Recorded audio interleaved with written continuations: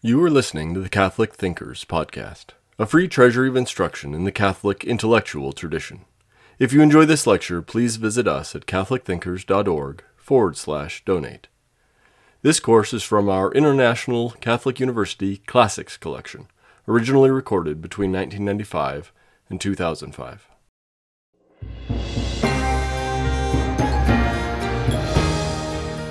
Otto Bird here, discussing with you the liberal arts, their history and philosophy. We've considered the linguistic arts of the trivium, grammar, logic, and rhetoric, and this time we're beginning to discuss the mathematical arts of the quadrivium.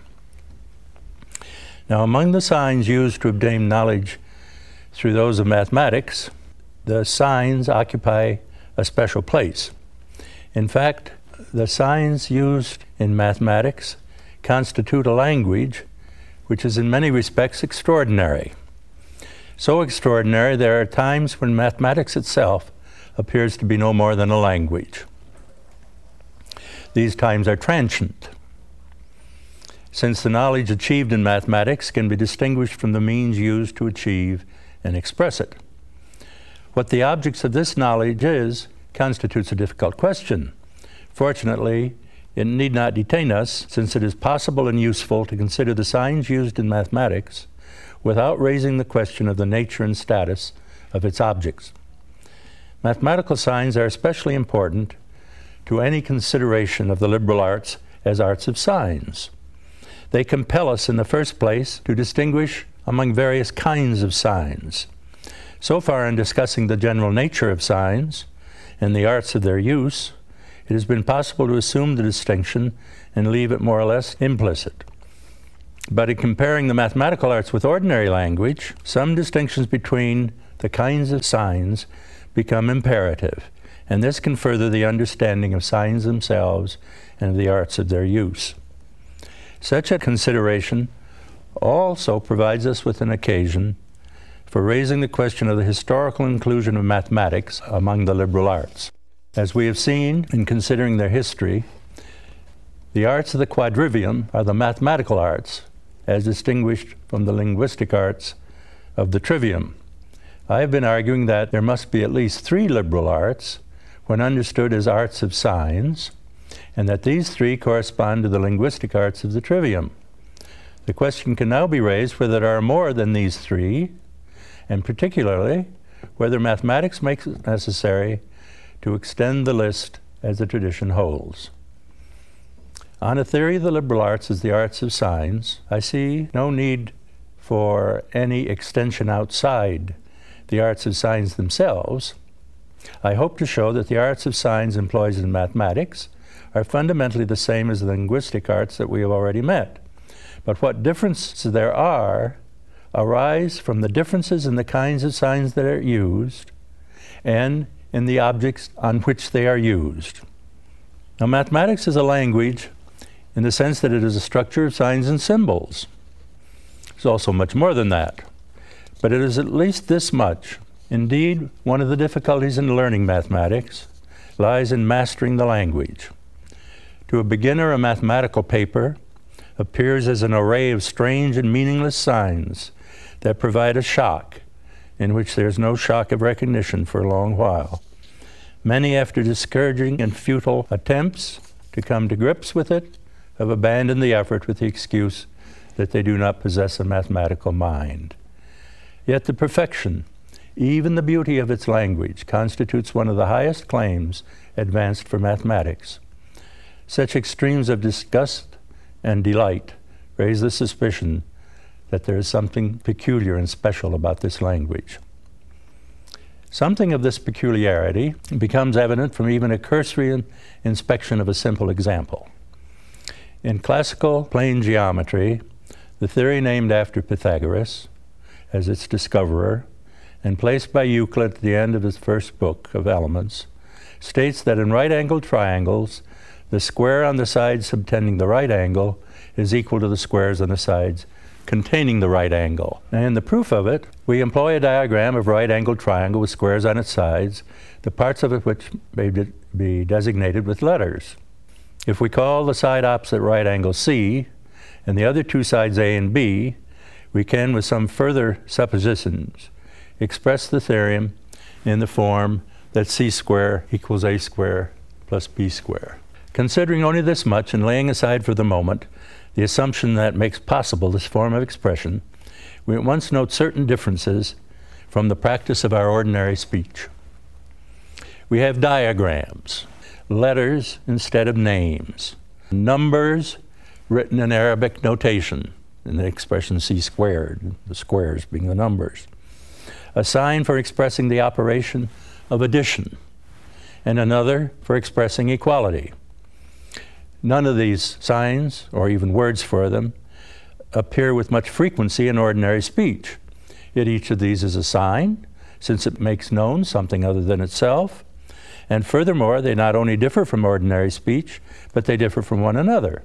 There are different kinds of signs, the diagram being one kind of sign, the letters and the addition and equal signs being other kinds of signs. Now, of these various signs, the least complex is the letter designating a side of the triangle, A, B, or C. As a sign, it functions very differently from any of the others. The diagram, numerals, the signs of equality and addition present an object. They have a meaning. The letters only refer or denote, and as such, do not mean or connote anything. We fasten them to the sides of the triangle and use them as proper names to indicate or refer to its sides, A, B, and C. A direct connection is established, as it were, between the sign and the object, which functions in much the same way that pointing does. I point to the triangle, the letters accomplish the pointing too. For this reason, it's good to call this kind of sign a pointing sign or an index. Indexical signs. What's the advantage of an indexical sign? Well, it makes possible a considerable economy in expression. C squared equals A squared plus B squared. Very few, 1, 2, 3, 4, 5, 6, 7, 8. 8 signs. Whereas you put it in words, you got a lot more than that. Perhaps even more important, they eliminate ambiguity in reference. A, B, and C, each of them designate one side and only one side of that triangle. Designating the two legs of the triangle by different letters, we can always refer to one of them without any doubt about which one is being indicated. The letters serve as proper names or relative pronouns, establish an unambiguous connection with their objects. Because of this virtue, letters are frequently used to clarify ambiguities that arise in verbal discourse. C.S. Peirce, the great American semantician, the greatest of American philosophers, though he died in 1914, cites the following example from a grammarian as a case of a verbal ambiguity, difficulty to avoid with words. Here it is in words. One man said to another that he thought his brother more unjust to himself than to his own friend. Now, where's the ambiguity? It arises because the pronouns, his, may refer to any one of 3 persons. But such ambiguity is readily avoided by assigning letters to the 3 persons and using the letters instead of the pronouns. We then have A said to B that he, now this is ambiguous. Does the he refer to A or B? That he thought his brother C more unjust to himself than to his own friend. Now you see with the letters, you can avoid the ambiguity. A said to B that he, let's suppose it's A thought his, A's, brother, C, more unjust to himself, to C, let us say, than to his, C's, own friend. Now, you see the advantage of the use of letters. Of course, the use of letters is not confined to mathematics. It's also used by lawyers. It may be used in discourse whenever it is necessary to indicate unmistakably which one of several things is being referred to. Of course, this is not the only use of letters in mathematics, but this is one of the clearest examples of the indexical sign. Other uses involve different kinds of signs, even when an indexical element is present. Sometimes a letter may be no more than an abbreviation for a longer expression. So in the diagram of the triangle, we might use H as the abbreviation for side subtending the right angle, which in Greek is hypotenuse. More important of all, letters are used for variables, thus to express the algebraic identity that the product of the difference in the sum of any two integers is equal to the differences of their squares.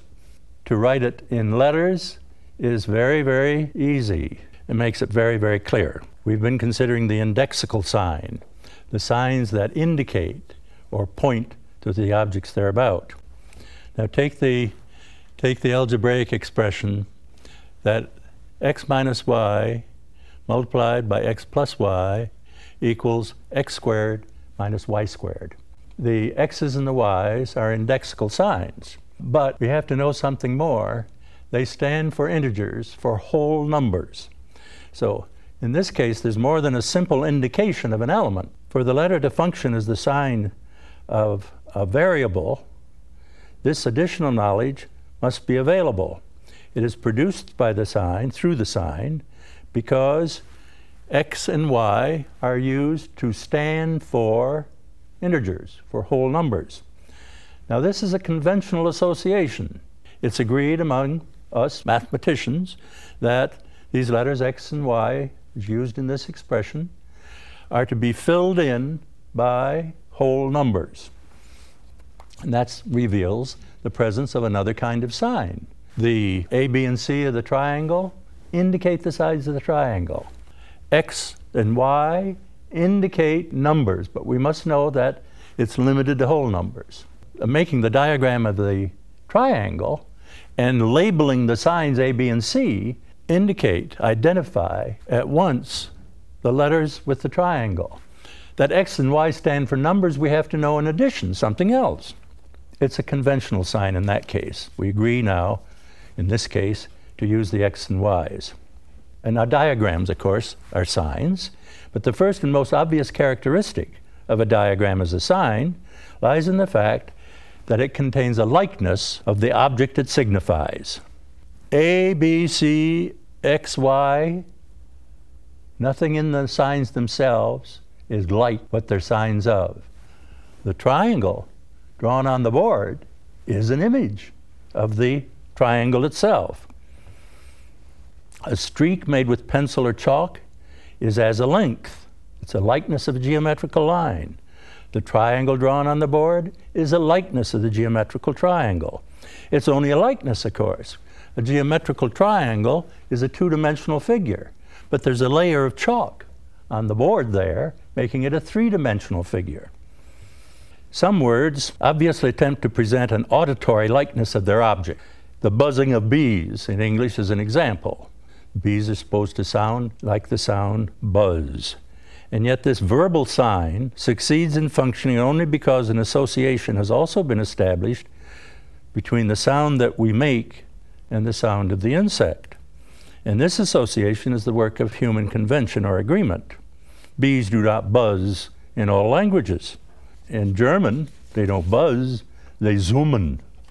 In French, they bourdonnent. It's only in English that they buzz. In possessing some likeness with their object, this kind of signs share with the mathematical diagram a certain character as signs. Peirce's name of them as icon is a good one. An icon is a picture, a likeness. And it's a likeness now with its object. This fact, that there is a likeness with its object, distinguishes the iconic sign from the index, which just points. It establishes, as it were, a dynamic connection with the object that it's about. Also from these signs in which the connection between sign thing and object is conventional. English, German, and French words used for the sound of bees differ in belonging to different linguistic conventions, belonging to different languages. The association of certain sounds as sign things with certain objects is a work of human imposition. See, it's the English-speaking group that call that buzzing insect a bee. Most words are of this sort. We need a name for this kind of sign now, a third kind of sign, where the meaning is contained in the imposition by human agreement that bees, that in English the insect is a bee, and that a bee buzzes. See, that's by human agreement. And so this third kind of sign is well called a symbol. Unfortunately, the word symbol has come to have many different uses, and so its value is somewhat questionable. However, if we give it a distinct and separate meaning from an indexical sign that points, a iconic sign that images, and think of a symbolic sign or a symbol as a conceptualizing sign, we'll have no trouble. The special utility of the iconic sign lies in the way in which it can be taken for the object itself and subjected to observation and experimentation. You work on the sign things now. With words, no amount of juggling will yield any information that we don't already possess of the things they signify. Analysis of the word man, altering its parts, its letters, shows nothing about the rational animal that it names. But from the icon, there is much to be learned about the object itself, as is evident from the use of the diagram in mathematics. The Pythagorean theorem provides a simple illustration. To prove it, we start with a right-angled triangle and with the sides A, B, and C the hypotenuse.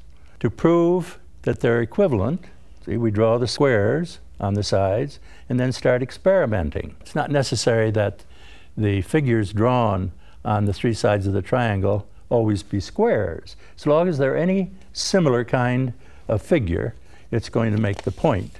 Suppose we take a much simpler case now, another right-angled triangle, and draw the diagonal so that we have two right-angled triangles. And now draw equivalent triangles on all three sides. Here we have the right-angled triangle, and we draw the whole triangle over here on this side, this going down the diagonal over here on side B, and the smaller one down here below. Now, how can we experiment with this? Well, we can, the whole triangle over here equal to the whole triangle, it's the same, so we'll fold it out of the way. And now, what can we do with these other triangles drawn on the other sides? Well, suppose that we have the one triangle drawn on that side and the little triangle at the bottom. Now, how can we show that those two triangles are equal to the whole triangle? Well, we can invert so as to have that triangle there and turn around and have that triangle there, and we've recovered our original triangle.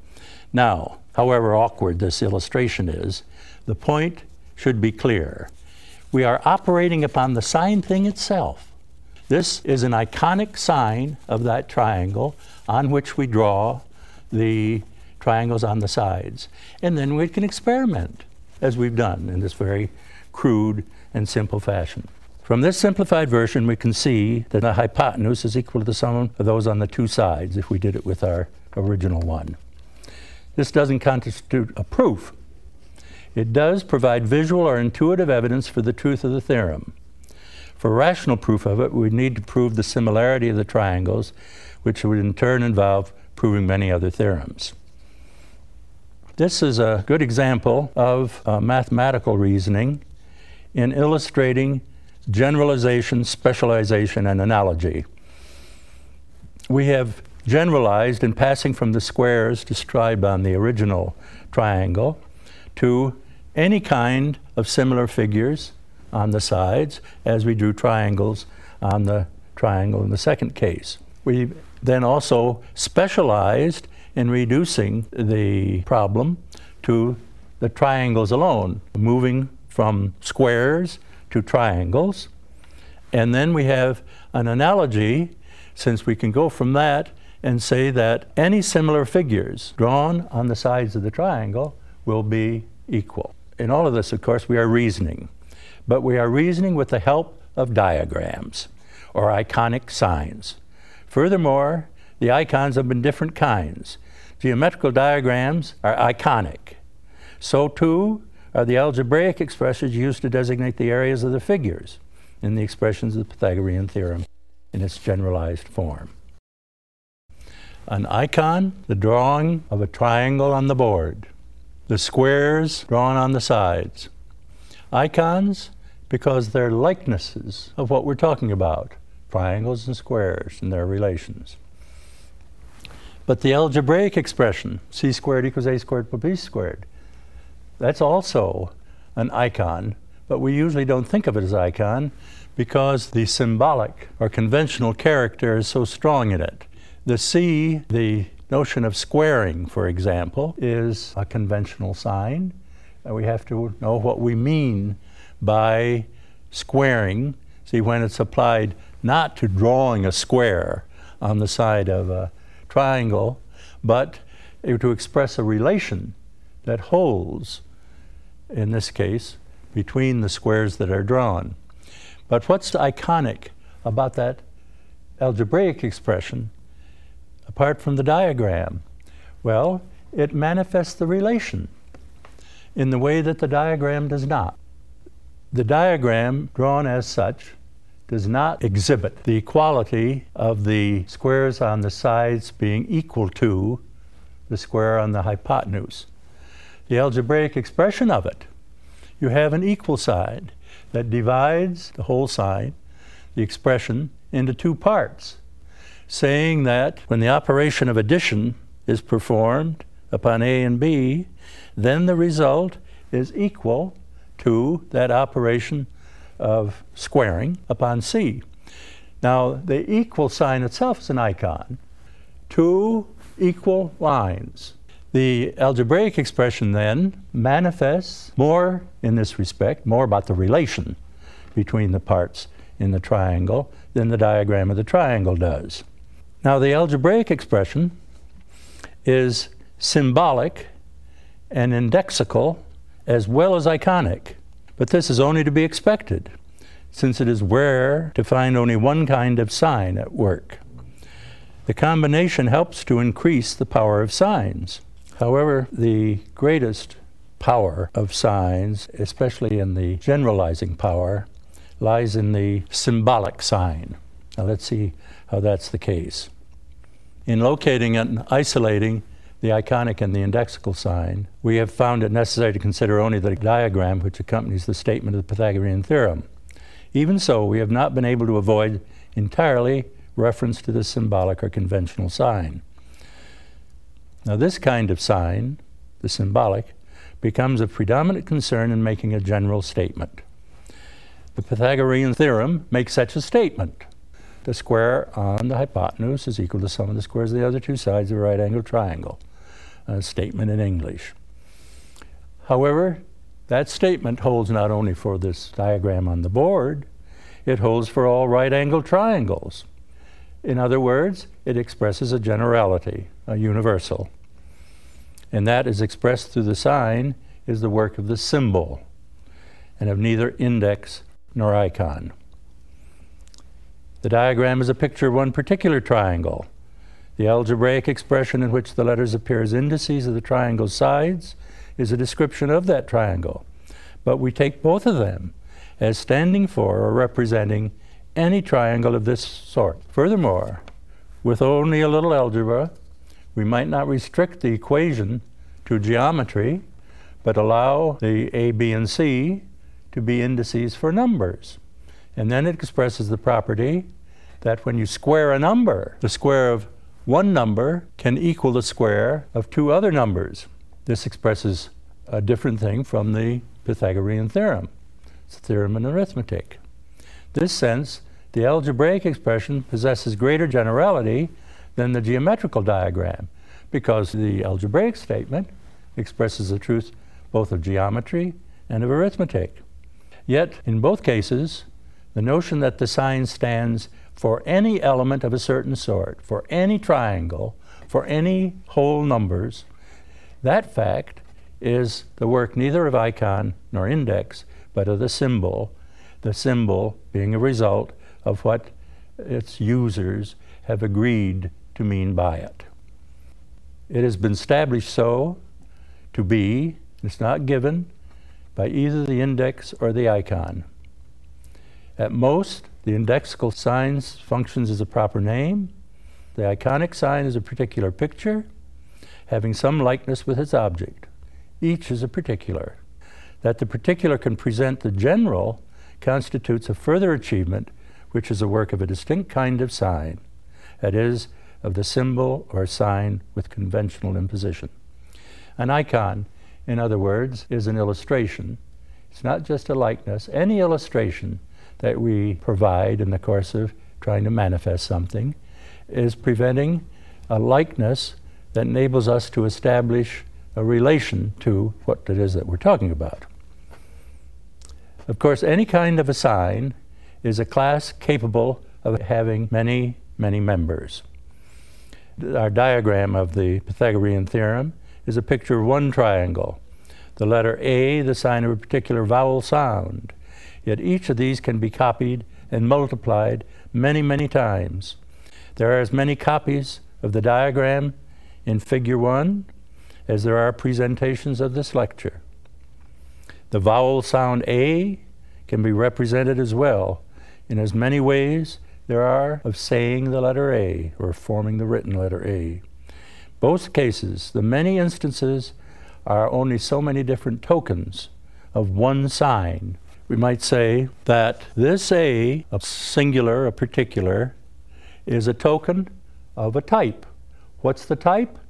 The letter A. So that every copy of it are only so many different tokens of that type, so that we are, in the use of letters, in the use of our words, are dealing with generalities, with universals all the time. Even, you see, when we tie ourselves down to a single diagram. Now, the greatest generality of this symbolic sign appears most clearly when we move it from geometry, from arithmetic, and remove it from any particular interpretation and consider only certain elements and operations upon those elements. C squared equals A squared plus B squared. There are three elements, A, B, and C. There's an operation performed upon them, indicated here by the 2's. There's a relation established, or another operation performed upon two of them that establishes a relation to the third one. Now, we applied the C, A, and B, or interpreted them, as applying to the triangles or to whole numbers. Let's free them.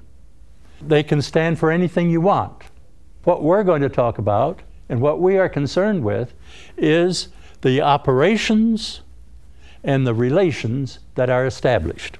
So we're going to analyze those relations and see what operations we can perform upon them, and see what results we can achieve from performing those operations. Now, the operations themselves will have to be defined, but the elements need not be defined until we want an interpretation of them. So, in that way, we construct a formal system. No material elements are identified until you come to interpret it, but what you do establish is a formal structure with many interrelations that can be formulated and proven. And thus we get a general symbolic structure capable of many, many different interpretations, which you can draw many, many different models. There's the very greatest generality that can be achieved, and it's the achievement possible, for us anyway, in this earth now, only in mathematics. This kind of formal system in logic and mathematics explains why it can be said that mathematics never knows what it's talking about. Meaning that A, B, and C can be anything you want. What mathematics is concerned with is with the relations among such elements, and it's the relations and their patterns they perform that are the important things. The expression, such as this algebraic expression, is a complex sign in which indexical, iconic, and symbolic elements may be distinguished. The letters are indices of the elements on which the operations are performed.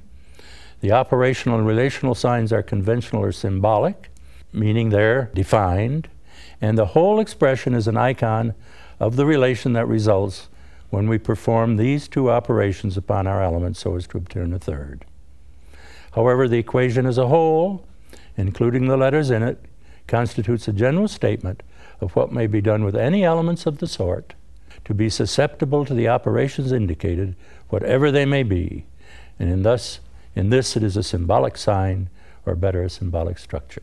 We've distinguished the indexical sign, the iconic, and the symbolical sign. In many cases, in mathematics and the use of their signs, it's the iconic that is dominant. Mathematicians sometimes claim that their language is superior to other languages and that it saves thought by doing their thinking for them. Whitehead, for example, the mathematician and philosopher, contrasts what he calls substitutive signs with words and adopts as his own this statement of a previous author. A word is an instrument for thinking of the meaning which it expresses. A substitutive sign is a means of not thinking of the meaning which it symbolizes. Whitehead explains a substitutive sign as being such that in thought it takes the place of that for which it is substituted, with the result that we think about the sign itself and not its object. In the use of ordinary verbal language, we usually think about the object signified, not about the words themselves. Thus, there is always the danger of connecting the words with the wrong object. This danger would no longer exist if it were possible to consider only the sign and not bother about its object, only the sign thing. The substitutive sign would thus be able to save thought and serve it, not only by economizing it, but also by eliminating the great danger of ambiguity and equivocation. This is acknowledged by mathematicians when they praise their language as intuitive. By this they mean that their language or sign structure manifests in itself the property that they are talking about. It possesses a likeness with its subject. Thus, one mathematician, for example, claims that the most basic departure of mathematics from ordinary language consists in the use of parentheses to indicate groupings and of variables to make cross-references. Parentheses, of course, are iconic signs. And when we state a law, such as our Pythagorean law, that c squared equals a squared plus b squared, we could, and do in thought, put parentheses around the addition of b squared and c squared to indicate that they're to be added together, and then the equal sign indicates the relation to c. Parentheses, in other words, provide an actual likeness of groupings. They group and hold together their elements, separate from each other. The variables in this case, c squared equals a squared plus b, are indices indicating the elements being associated. And the whole expression is a substitutive sign, as Whitehead says, or an icon, as we've been calling it, since the law is fully manifested in the expression. B and C are first taken together or associated on one side, and then equated as equal to the C on the other. Mathematics has developed and perfected the use of the iconic sign above all others. Of course, it has to use other signs as well. Without the index, the indexical sign, it could not particularize. Without the symbol, it could not generalize. Of the three, the symbol is undoubtedly the most important, even in mathematics. But with these qualifications, it can still be said that mathematics differs from other languages in the use and exploitation of the iconic sign. The importance of the iconic sign in mathematics helps us to explain why mathematical knowledge is sometimes identified with imagination and the constructible. Its signs are constructs that may be readily imagined. See, as we can imagine a triangle and picture it by drawing a diagram of it. The great French mathematician Adhémar claimed that in thinking about numbers, he always imagined patterns of points. numbers he pictured as points. Peirce, the American philosopher, thought such a procedure so characteristic that he named mathematics diagrammatic thinking. Since for many purposes, nothing more than the signs as things need to be thought of, may even be claimed that there is nothing more. Mathematics is then identified with the character of its signs and becomes a game of signs. However, this constitutes an interpretation of the object of mathematics, and it is by no means the only one compatible with recognition of the iconic character of its language. This interpretation is the most radical, that it makes the likeness between sign and object one of identity, with the result that the distinction between the two becomes trivial. However, there's no need to go to such lengths to recognize the importance of the iconic in mathematical thinking. See, the philosophical problem involved is whether the objects, the sign objects of mathematics, are merely the sign things that they work with, in which case mathematics is interpreted as nothing but a game of signs and is not about anything but the signs and tells us nothing about reality. That's the positive or strongly positivist or strongly limited character of mathematical objects. On the Platonic side, the realm of mathematics is an ideal world of reality and more real than this moving world and contingent world in which we live. However, those are matters of the philosophy of mathematics, the interpretation of the objects that it works upon and with. The dominance of the iconic sign, however, also illuminates the claim that mathematics is somehow more natural than our ordinary conventional language. This claim, as we've seen, underlines the traditional division between trivium and quadrivium. Thus, we've seen that the linguistic arts of the trivium, grammar, logic, and rhetoric, can be thought of as merely verbal arts, whereas the arts of the quadrivium are dealing with the nature of things. And yes, they are more natural. They're not merely verbal. They're reaching beyond words and signs to the realities beyond them. The determining quality of the iconic sign, however, which differentiates it from all others, consists in the presence in the sign thing of some character that is the same as its object.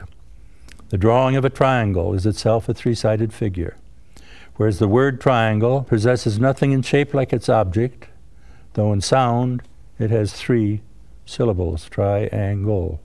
But we don't think of that when we say triangle, do we? Whereas you picture the diagram of a triangle, you see it's three-sided. Parentheses or brackets of themselves group together certain marks on a page, whereas the sounds, although grouped together, do not of themselves perform the function of grouping that we describe with the word group. The words accomplish their sign function through a conventional association which they have received. Mathematical icons do so through the likeness that they possess with their objects. Mathematical icons, however, are not natural signs, such as smoke is a natural sign of fire, or the footprint of the animal that made it. In these cases, there is a natural connection between the sign and its object. It's fire that makes the smoke. It's an animal that left its footprint in the mud. But in the diagram of the triangle, or in the groupings of the algebraic equation, the object does not make the sign. Rather, one character is selected from the object, and a likeness of it is produced in other matter. In chalk marks on the board, for example, those marks then being used as a sign of the object under consideration. Furthermore, the interpretation of the sign differs in the two cases. The case of a natural sign, we cannot read or interpret the footprint precisely unless we know the animal that makes such a mark. So what is needed is knowledge of the world. A fossilized footprint in a mountainside in a stone is a sign of the animal that made it. But to know what animal made it, it's only a virtual sign until someone comes along who actually knows what animal it is the footprint of. Can't read that, interpret it, until we know the animal that made the mark. And that demands knowledge of the world. Interpretation of mathematical signs depends upon the way that they are used, and this use is conventional. An algebraic expression is an icon of a general structure, the elements of which may be interpreted as either real numbers or lines, and so yield a theorem in arithmetic or geometry, which results depend on the interpretation of the elements. Yet, in possessing a likeness with their object, icons are more natural than any other artificial sign. This likeness provides a common bond, for in finding the number of an aggregate of things, we do find a property that is more natural than the artificial name we use for it. See, we discover that our flower has 5 petals. That's a natural fact about the flower. The ordinal relation among numbers corresponds in some way to a property of the things, so that counting can be defined as establishing a one-to-one correspondence between the elements of the aggregate and the natural integers. The names of things in ordinary language tell us more about the world, but they do so because of their associations with our experience. Mathematics, the iconic character of its language, enables the sign things themselves to speak and to manifest their object. It demands relatively little experience of the world, since the language can provide much of the relevant experience by itself. In this, mathematics resembles poetry. We hope you enjoyed listening to Catholic Thinkers. Please visit us at catholicthinkers.org/donate to help us keep this content free.